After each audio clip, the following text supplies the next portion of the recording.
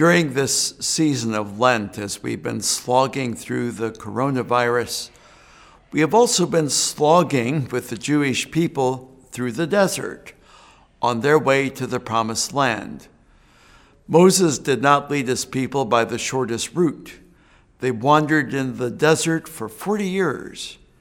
If our nerves fray and tempers get short in the midst of this lingering crisis, imagine how the people of Israel must have felt during their long sojourn.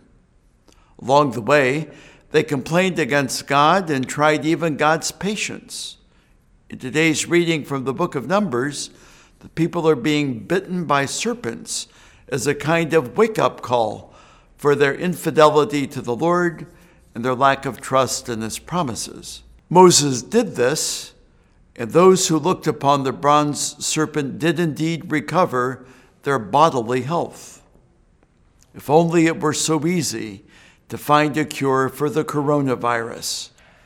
Yet as the search is on for a cure and for a vaccine, let us be clear. The Lord has not abandoned us. On the contrary, he invites you and me to gaze not upon a mounted serpent, but upon his only Son, mounted on the gibbet of the cross to save us from our sins. As we look upon the Christ who is crucified and join ourselves to him, we recover our spiritual health.